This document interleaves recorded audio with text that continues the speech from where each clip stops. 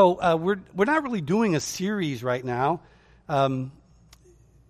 Today I'm speaking on Jesus is the bread of life, asking the question, what are you hungry for? What are you hungry for? Because we're not always hungry for the right things. Not exactly a series, but you can sort of see a pattern from a couple weeks ago. Pastor Josh was talking in Jeremiah from about 586 BC, before Jesus. The Jews have been cast out of their homeland. They've been ripped from their homeland, especially the upper class kids were taken to Babylon, and Daniel was one of them. And there's all kinds of people saying, "Oh, God's not going to desert us. God's going to deliver us. This is only going to be short. We're going to be back home real quick." And Jeremiah says, "Nope. Unpack, build houses, get married. Your kids are going to get married here. You're here for the long haul." They had been unfaithful to God's truth while they were in Israel, and God was sending them through a period of growth and trial. But he says in Jeremiah, often taken out of context, I have a plan, I have a hope for you.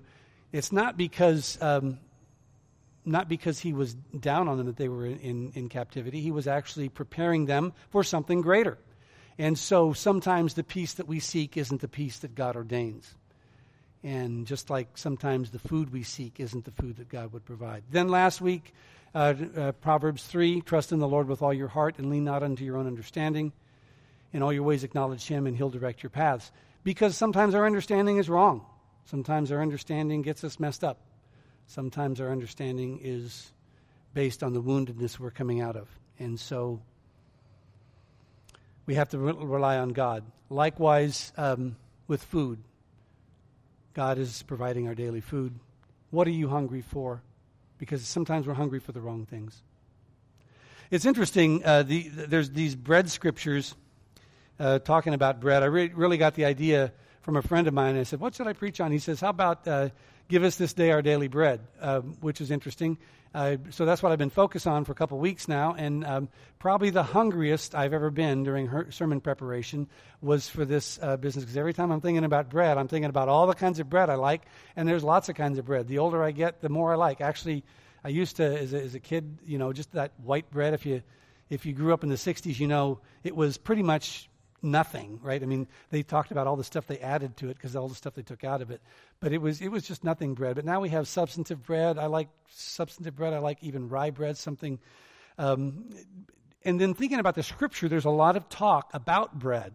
And one of the first ones that came to mind was Jesus in the wilderness being tempted after 40 days of fasting, going without food and water. He is pretty hungry, and he is tempted by Satan to turn these rocks into bread, which he refuses to do, by the way. More on that later.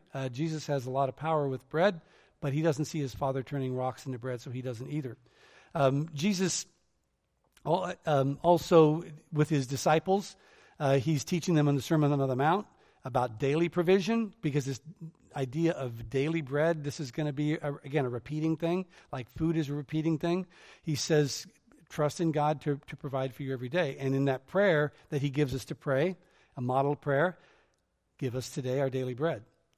He's not going to give you tomorrow's bread necessarily today. He's not going to give you, and that can be metaphorically, because you probably have plenty of food for tomorrow. But he's not going to give you the courage today that you need for tomorrow. He'll give that to you tomorrow maybe. As a matter of fact, one of my friends asked me on Thursday, she said, "So are you all ready for Sunday?" I said, "No, I'm not ready for Sunday. It's not Sunday. I don't need to be ready for Sunday. I mean, I'm, doing my preparation." I don't want to mention my daughter-in-law, Katie, by name, but I don't want to. She's the red one, by the way. I mean, I've been doing my preparation, but I don't need to be ready until the day. God sometimes is not going to be providing the courage you need, the strength you need, the inspiration you need until you actually need it. And some of my friends, sometimes it's like, I barely made it through today, but you made it through today, right? Not every day is going to be a shining star, but you made it through today. You made it through. A lot of this bread stuff goes back to 1,500 years before Jesus, when God feeds the children of Israel manna in the wilderness. We'll talk a little bit about that. Another time with Jesus, after he talks about give us this day our daily bread and providing our daily needs, The disciples are wandering through some fields on their way from point A to point B, and they start doing some incidental harvesting of grain, which is allowed in the law. And because they're hungry, they need to eat. And Jesus knows this, and they get criticized because they're harvesting, but they're really not really harvesting. It's not like they've got their John Deere tractor out there. They're just picking a few things off to eat. And Jesus knows his people need to eat. And he knows these physical things. Now, in the miracle we're going to talk about, Jesus never leaves it there, because there's something much deeper than the physical truth of bread.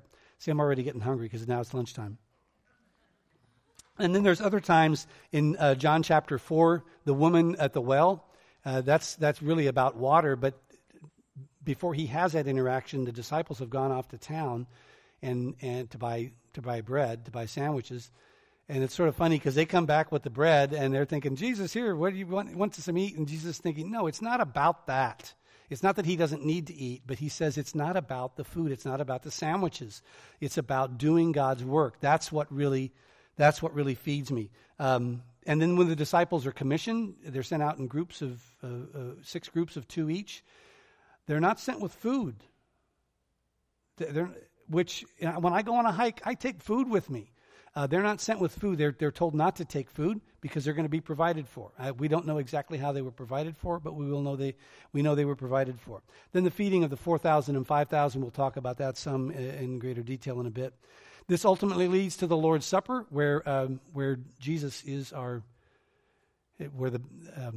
his body is true food and his blood is true drink. And the last words that Jesus personally speaks to Peter the shores of Galilee just before his ascension into heaven, he says, "Do you love me? Feed my sheep. Do you love me? Feed my sheep. Do you love me? Feed my sheep." Now, you don't have to be a straight A student to know that when the teacher says something 3 times, he means it. And Jesus means it. Now, all these bread facts, it's interesting because bread isn't a critical part of us nowadays like it once was. I mean, we have more options because of our affluence. We can buy a wider range of food. Because of transportation nowadays, we can have food shipped in if we already didn't live in a great place to grow things.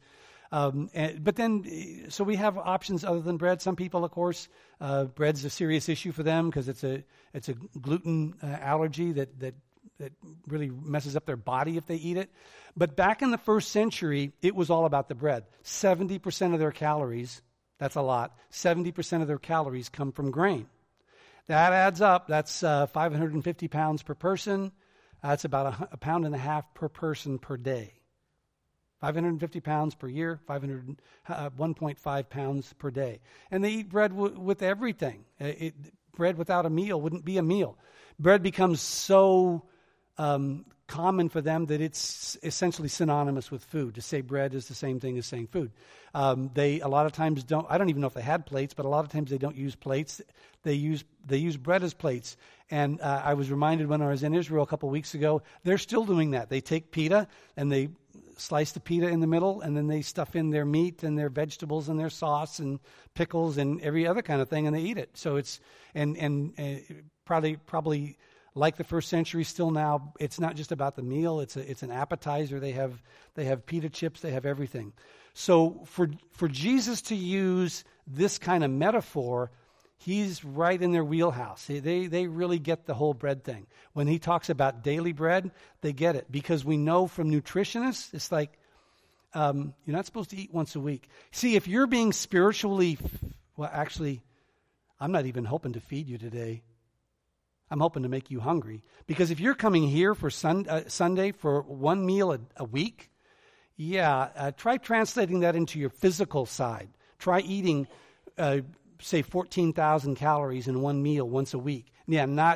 Actually, your body can't even metabolize that, but it wouldn't be healthy even if it could.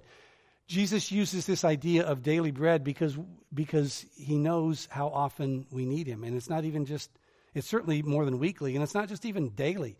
It's generally, unless you're doing some kind of special fasting, you're not even supposed to be eating one meal a day, multiple meals a day. I learned from in my nutrition course that you're supposed to be eating 3 meals a day is good, but even smaller meals more throughout the day that are nutritious.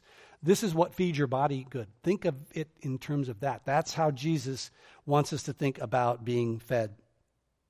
And we know, by the way, food doesn't satisfy. One of the things, unfortunate truths, when you travel the world, you find out just how fat we are as a people. There's a lot of obesity you see in this country that you do not see walking the streets of Paris or Jerusalem or London. It's because I'm convinced we're looking for food to feed a need that was never intended to feed. And look at, if you ever, and in fact, like fasting, I don't fast a lot anymore, but people that fast, typically it's not to prove they don't need to eat. It's to focus their attention. It's also to remind them every time they get hungry, that's how hungry they should be for God. Every time you're eating, you should be partaking of something from God. Not necessarily always in deep Bible study or deep prayer, but always thinking of God as completely part of you and you completely part of Him. And that food doesn't satisfy. And this is the point that Jesus is going to make in this story today. The food doesn't satisfy. Now, it's interesting because I think about back in the day when I was a kid, my dad accused me of being an escape eater. Now, he wasn't exactly practicing what he preached, but he saw in me, he knew that I was eating not because I was hungry, but because I was bored.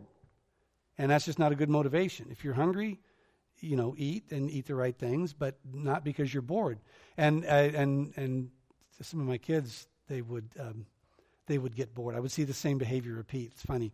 So they would what I call cruise the refrigerator. They always go over, open the doors of the refrigerator. Now, they never saw anything they wanted to eat. There's stuff they could eat, but never something they wanted to eat. They'd cruise the refrigerator, and then particularly my oldest son would go off and have a bowl full of sugar or something. But they were looking for something, and we as humans tend to look for something that physical nutrients aren't going to meet, and that's what Jesus is talking about. So I'm going to read a story here. It's the story of feeding of the 5,000. It's an interesting story because it's one of the few, besides the arrest, death, and resurrection of Jesus, it's one of the few stories that's in all 4 Gospels. So the fact that we get it 4 times from 4 different perspectives can tell you how important it is. After these, this is from John chapter 6, verses 1 through 14. After this, Jesus went away to the other side of the Sea of Galilee, which is the Sea of Tiberias. And a large crowd was following him because they saw the signs that he was doing on the sick. Jesus went up on the mountain, and there he sat down with his disciples. Now the Passover, the feast of the Jews, was at hand. Lifting up his eyes then and seeing that a large crowd was coming toward him, Jesus said to Philip, "Where are we to buy bread so that these people may eat?" He said that to test him, for he himself knew that what he would do. Philip answered him, 200 denarii worth of bread would not be enough for each of them to get a little. That's about 8 months' worth of wages, to think about $30,000. One of his disciples, Andrew, Simon Peter's brother, said to him, "There is a boy here who has 5 barley loaves and 2 fish. But what are these for so many?" As a footnote in the Bible, Andrew only does 2 things, really, I think, that are ever of note. One is to bring Peter to Jesus, and the other is to bring this boy's resources to Jesus. So I guess those are 2 pretty important things. So one of the disciples, Andrew, Simon Peter's brother, said to him, "There is a boy here who has 5 barley loaves and 2 fish, but what are they for so many?" Jesus said, "Have the people sit down." Now there was much grass in that place, so the men sat down, about 5,000 in number. Jesus then took the loaves, and when he had given thanks, he distributed them to those who were seated.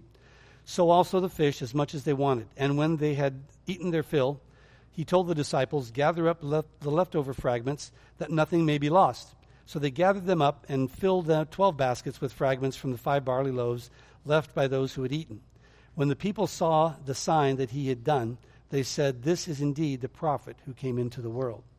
Now, this is interesting. Let me give you a little background of the story. It comes through in some of the other stories in Matthew, Mark, or Luke. Jesus has sent, just before this story, Jesus has sent the disciples off. Again, in those groups of 2, 6 groups of 2, he sent them off to heal the sick and to cast out demons. He says, don't take 2 coats, don't just take 1 staff, don't take extra bread, don't take extra food, don't take extra money, you're going to be provided for. Proclaim the gospel, proclaim that the kingdom of God has come. And that's what they go and do it. And guess what? They're massively successful. So all these people that they've gone out to these villages have all come back, and now they're with Jesus. And they listen to Jesus' teaching. And then they get hungry. And then the disciples say, in the other accounts in Luke, send them away. Get rid of all these hungry people, Jesus. What are we going to do? And Jesus sees the need that they either don't see or don't want to see. They brought these people. That's cool. But these people, like, God, stop sending me all these needy people. Let's get rid of them. Send them away. Now, Jesus, again, he sees the need that they don't see. He wants to meet the need that they want to ignore.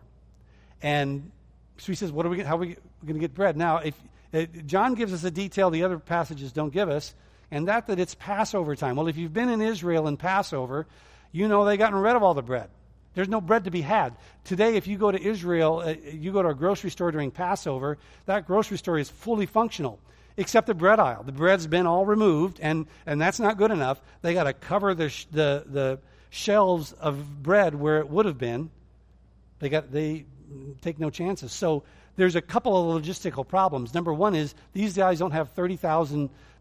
That's roughly 100,000 shekels laying around to feed these people. And even if they did, there's no place to buy it. So Jesus is setting this all up because he knows where he's going with it. And he knows where he's going with it, but it's not about the physical food. Jesus is going to take this farther because the miracle of the food is great, but miracles never, ever satisfy. Miracles always leave us wanting something else. And that's not because the miracles aren't great or God isn't wonderful in his miracles. It's because we have short memories. It's like, and we'll see that in this story, we'll see this in other stories. It's like a miracle is done and then the next day it's like, okay, God, what have you done for me lately? No, it's not about the miracle. Jesus is moving them from the miraculous. He's not leaving them with the miraculous. He's getting their attention with the miraculous. Now, the miracles do a couple things. The miracles of Jesus, but Jesus didn't come to do miracles. Jesus didn't come to be a great teacher. He did that. Jesus came to live and die and be a sacrifice so that we can live forever. That's the reason Jesus came. Now, the teachings are important. The miracles are important. The miracles are important for a couple of reasons. Number one, they validate the teaching. So the miracles themselves don't prove he's God, but when he says he's God and then he has the power to do these miracles, it validates that. Miracles also set the tone. When Jesus says the kingdom of God has come, he heals the blind. He raises the dead. He gets the lame to walk. He deals someone with leprosy, which is not just considered a disease, but like a spiritual illness, a spiritual curse. He touches these people and heals them. When he does that, he sets the bar for what the kingdom of God is supposed to look like. So if you wondered what the kingdom of God is supposed to look like, it's supposed to look like this. People aren't blind. People aren't hurting. People aren't demon-possessed, whether it's a spiritual demon or demons of their own making. People aren't addicted. People aren't wounded. People aren't dying of starvation. That's what the kingdom of God looks like, and Jesus sets that bar. But he doesn't leave it with the miracles. C.S. Lewis says, and the miracles, by the way, aren't random. C.S. Lewis said, I read this years ago in his essay on miracles, he says, miracles are an example on a small scale of what God does on a large scale.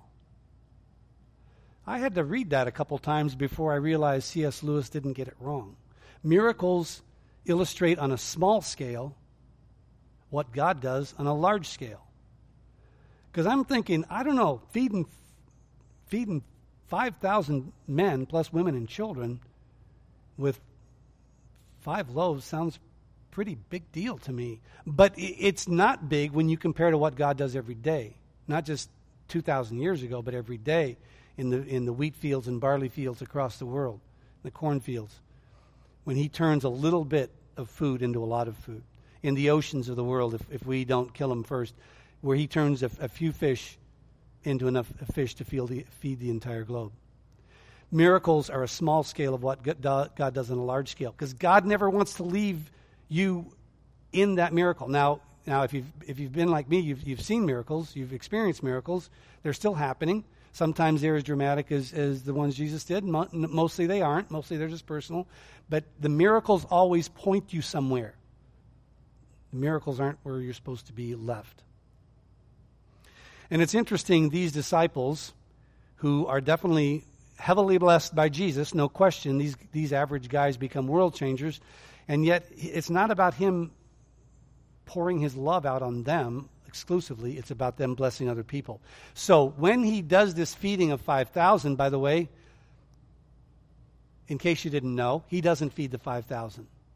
I said this once at men's group. They said, "What do you mean?" I said, "I mean, Jesus doesn't feed the 5,000. "What do you mean?" I said, "Jesus doesn't feed the 5,000. Matthew, Mark, and Luke make it very clear. Jesus takes that bread. First of all, he has the guys sit down in groups of 50. It's a pattern set down in the Old Testament, in case you didn't know. Sit down in groups of 50. That's manageable. Then he takes the bread, whatever he does with it, and he gives it to the disciples. He gives the fish to the disciples. They give it to the people. The disciples are the ones that are going to be feeding the people. We're still feeding the people of God. See, God doesn't give us miracles, doesn't give us blessings just because he loves us, which he does, but he gives us so that we can not just be a recipient of God's truth, of God's blessing, of God's healing, that we can be a recipient, I mean, not just a recipient, but a catalyst, a channel of God's miracles to other people. Because it's about me, but it's not just about me. It doesn't end here. It ends with the people that I can share with. And that's how he's teaching the disciples, because guess what? He's not going to be around much longer. He's going to be dying and resurrecting and getting a little more teaching and then ascending into heaven. And then the job of taking his teaching to the entire world, which we're still doing, Pastor Josh still in Cuba, that's still happening. We're still doing that. But Jesus is not going to leave it with this miracle, because it's more than just this miracle. And so Jesus sees the miracle. He can do it. He knows it for one reason. Number one, again, he doesn't see his Father. Look in nature, you do not see rocks being turned into bread, but you do see a little bit of bread being turned into a lot of bread. So that's why Jesus knows it. He sees the precedent in history, in nature, and he sees the precedent in history. And the precedent in history is 1,500 years before that, the manna with the children of Israel. This may be ancient history to us, but even though it was 1,500 years before, it was not ancient history to the Jews listening to Jesus. It was fresh in their mind, fresh of their part of their cultural history, the feeding of 3 million or so Jews that had been cast out of Egypt. And this is one of the reasons miracles are so tenuous for us, so unpredictable, not because they aren't real, not because God doesn't care about them, but because we forget. So the children of Israel, in case you don't remember, or maybe you haven't heard, they were in this awful oppressive slavery in Egypt. And God delivered them out of that through 10 miraculous plagues, and then he once they're backed up against the sea and the Egyptian army is going to crush them, he parts the Red Sea. As far as I know, that's a miracle that hasn't been repeated before or since. He parts the Red Sea. They go across on dry land. I don't even know how that's possible. They get on the other side. Their enemies are swallowed up when they try to follow them, and now they're safe from their enemies. And a month later, it's like, okay, God, what have you done for me lately?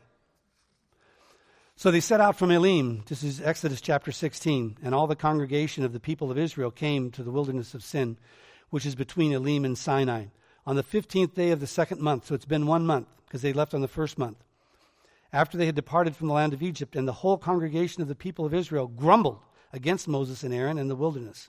And the people of Israel said to them, "Would that we had died in the hand of the Lord in the land of Egypt, when we sat by meat pots and ate bread to the full. For you've brought us out into the wilderness to kill this whole assembly with hunger." See, they're thinking, it was so sweet in Egypt. They've forgotten about the miracles. God's about to do another one. Then the Lord said to Moses, Behold, I'm about to rain bread from heaven for you, and the people shall go out and gather a day's portion every day, that I may test them, whether they will walk in my way or not. On the 6th day, when they prepare what they bring in, it will be twice as much as they gather daily. So Moses and Aaron said to all the people of Israel, At evening you shall know that it was the Lord who brought you out of the land of Egypt. And in the morning you shall see the glory of the Lord, because he has heard your grumbling against the Lord. For what are we that you grumble against us? So here's the thing. Later on, God knows his people need to eat. He's not upset that they actually need to eat.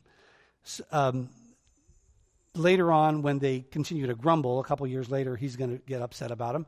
But at this point, he understands they're hungry, so he says, I'm going to give you all kinds of quail at night, and then in the morning, that's sort of a one-time thing, and then in the morning, you're going to go out and bread's going to be from heaven. God doesn't call it anything. He just says bread from heaven.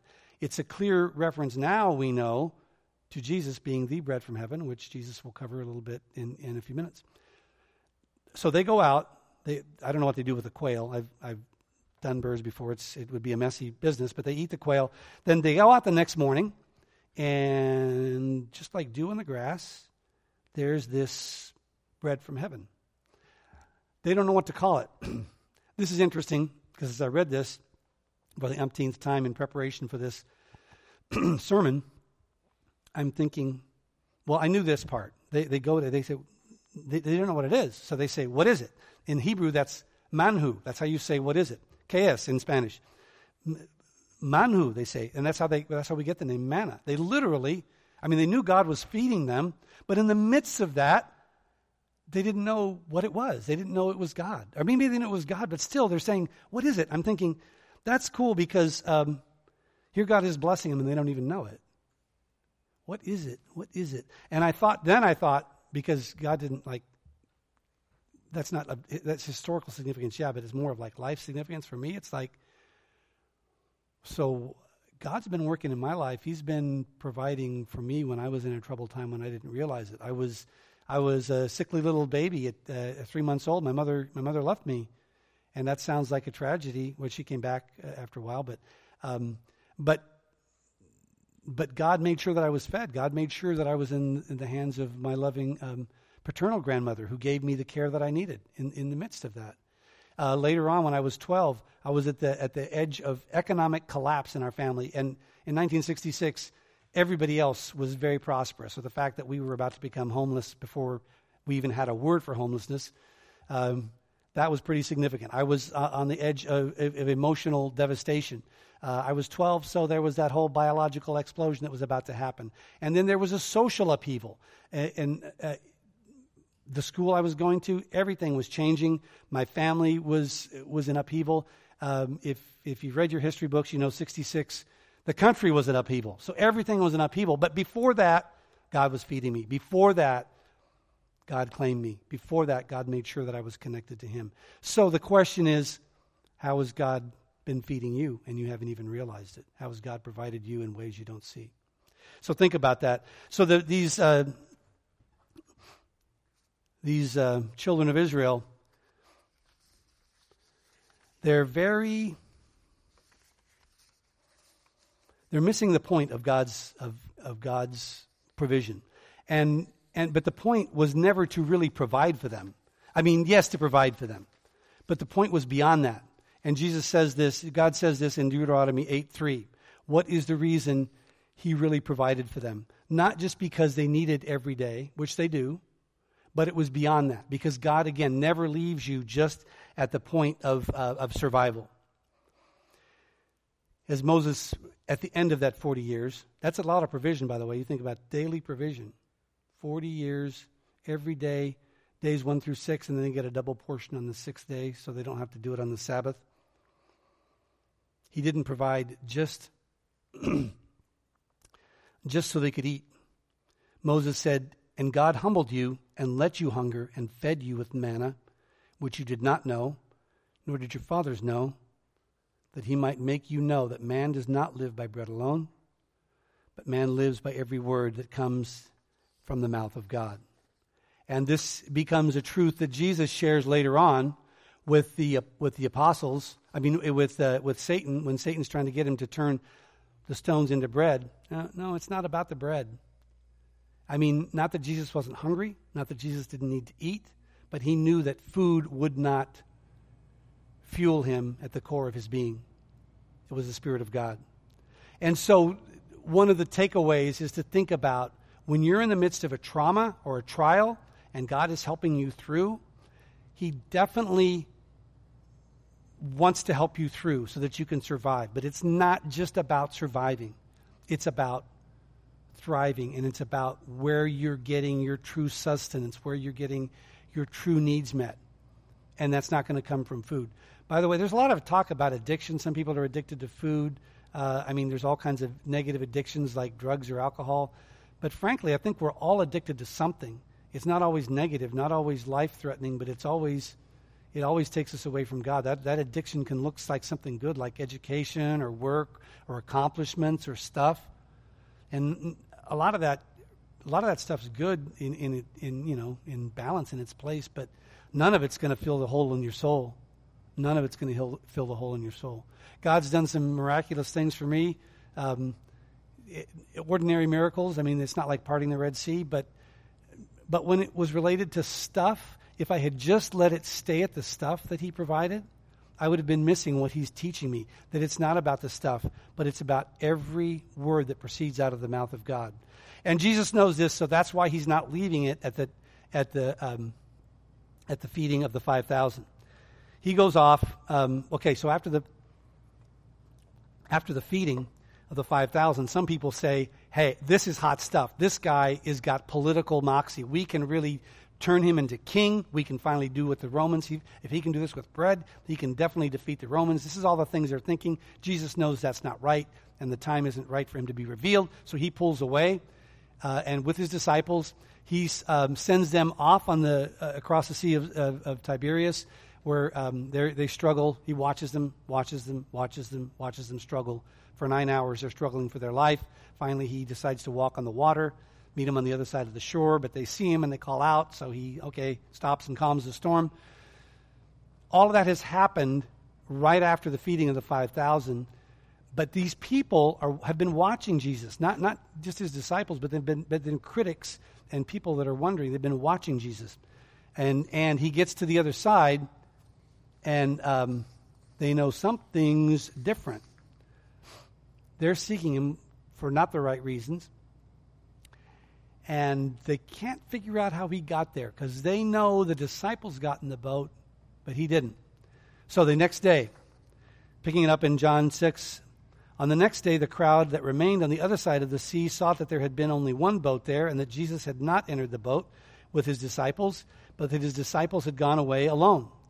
Other boats from Tiberias came near the place where they had eaten the bread, and the Lord had given thanks. So when the crowd saw that Jesus was not there, nor his disciples, they themselves got into the boats and went to Capernaum, seeking Jesus. That sounds good, except they're seeking him for the wrong reason. When they found him on the other side of the sea, they said to him, Rabbi, when did you come here? Jesus answered them, Truly, truly, I say to you, you are seeking me not because you saw signs, but because you ate your fill of the loaves. Jesus is always funny because he cuts right to the quick of the real question. Yeah, you're not after me because the signs. You're after me because you're hungry again. And he wants to take them so far beyond that. If you're hungry today, God wants to take you so far beyond that. Jesus says, do not work for the food that perishes, but for the food that endures to eternal life, which the Son of Man will give to you. For on him God the Father has set his seal. Then they said to him, what must we do to be doing the works of God? I don't know whether this is a serious question or not, but they ask it. Jesus is slowly getting them into the direction of the conversation that he really wants to have with them. What must we do to be doing the works of God? Jesus answered them, this is the work of God, that you believe in him whom he has sent. So they said to him, then what sign do you do that we may see and believe you? What work do you perform? Are you serious? They saw him feed 5,000 people the day before. And they're saying, okay, so again, What have you done for me lately, God? This is why Jesus knows the miracle. It's never about the miracles. The miracles are always a means to an end. They're never the end in themselves. Because already, the next day, they're asking, so, what are you going to do for a sign? I would sort of, if I were Jesus, I think I'd say, well, just fed 5,000 people yesterday. Did you miss that one? I mean, it was on Facebook and everything. But he doesn't say that. He doesn't say that at all. Because he's not trying to point to the miracle. He's trying to point to beyond the miracle, to the real truth that's there. What work do you perform? Now, I don't know what they expected.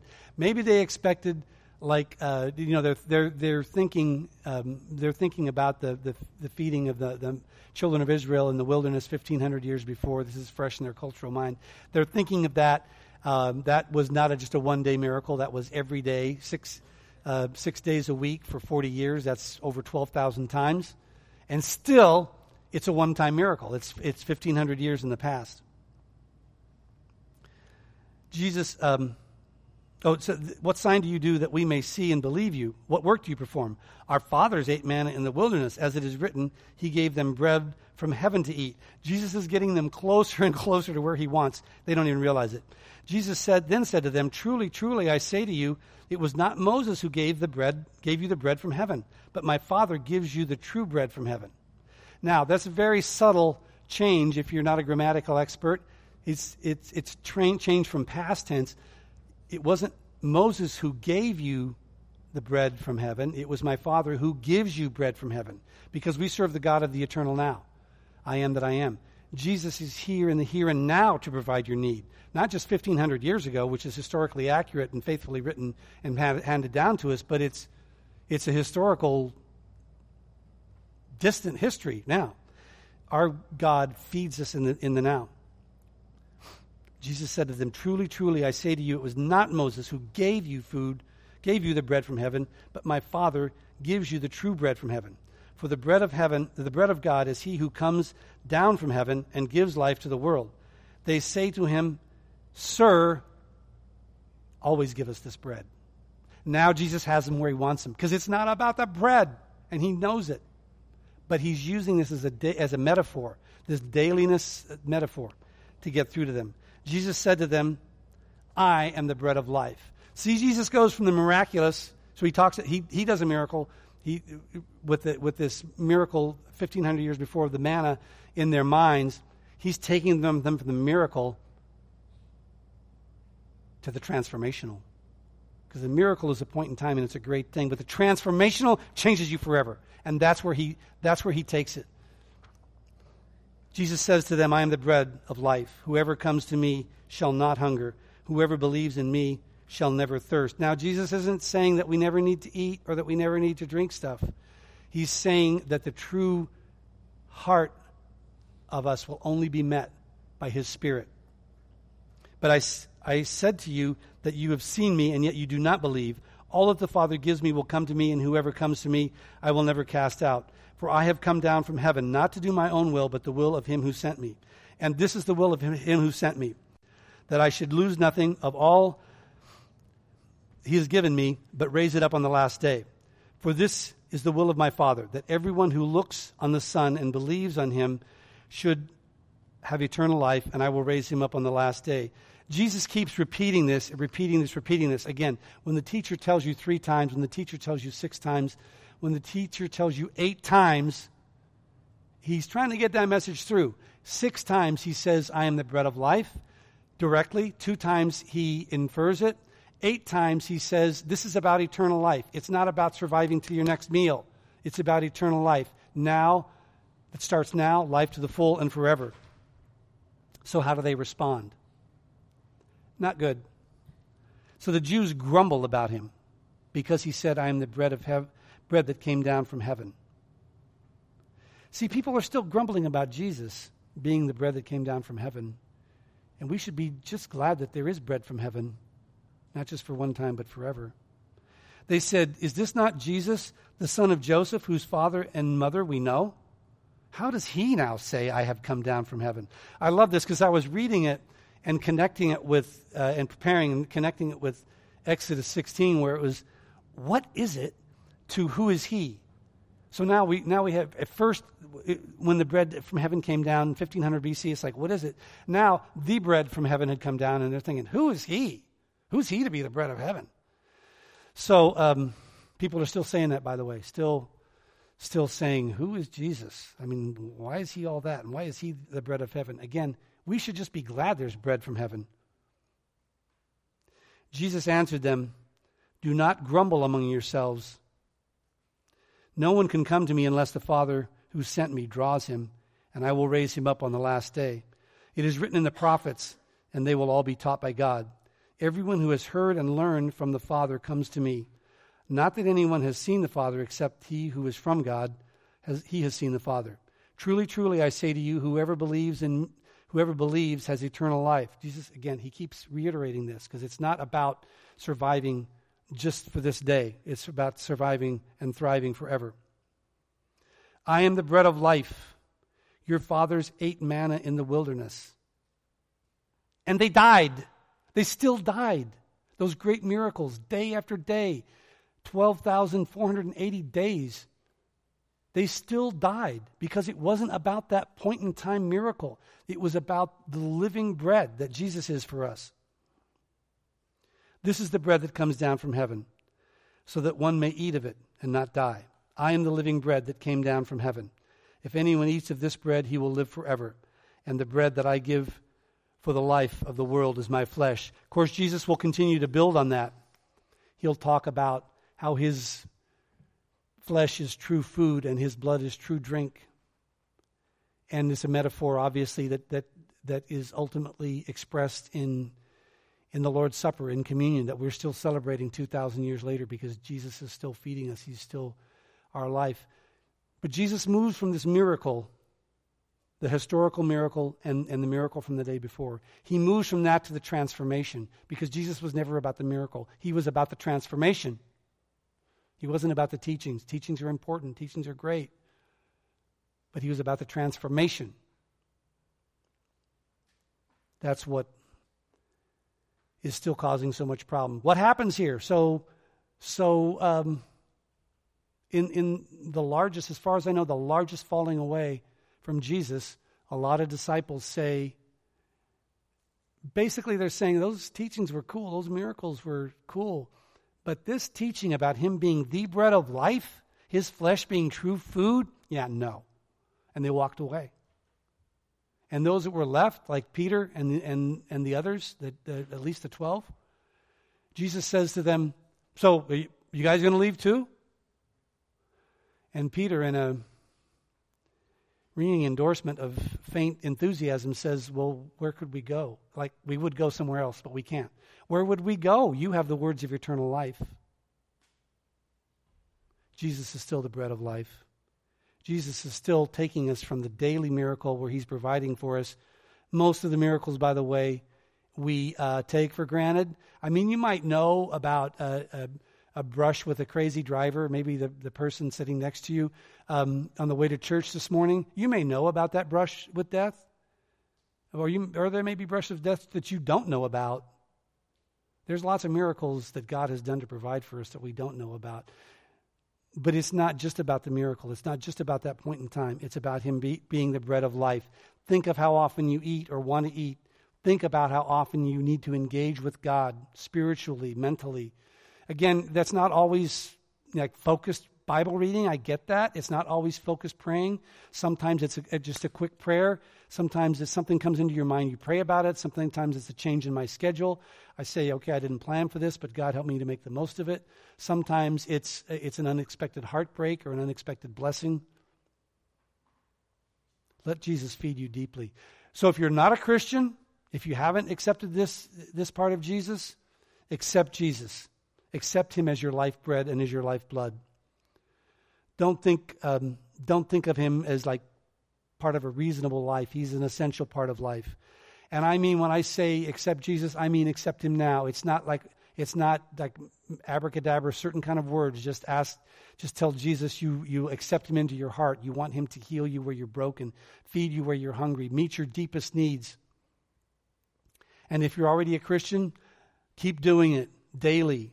multiple times a day. Sometimes, again, those are substantive times. Sometimes they're incidental throughout the day. Develop that communion with God that you have in the physical world with food and with drink, and even with air. Like sometimes my friends are so stressed out from anxiety or worry. I say, just breathe in God, breathe out life. It's just that simple. Just make it like that. Know that God will provide for you daily, now and forever. But it's more than just surviving. Know that God will provide for you even when you fall short of where you should be, or your understanding of Him. Seek His courage and direction. You're going to need it. Seek His courage and direction. Just like the disciples, remember, you are not exclusively a recipient of God's love. You are a recipient of God's love, but don't let it end there. Be a channel of God's love to everyone around you. The psalmist David wrote 1,000 years before Jesus used this metaphor of being the living water or being the living bread. David said in Psalm 34:8, "Taste and see that the Lord is good." Taste of God deeply. Let Him heal you deeply. Let Him meet you deeply. Let's pray. Jesus, I thank you that you care for our daily mundane needs. And I thank you, Jesus, that you don't leave it there. I thank you that you never intended to leave it there. I thank you that you feed us emotionally, spiritually, physically, mentally, that you have come to be the bread of life for today and every day. May we praise your name forever for that. In Jesus' name, amen.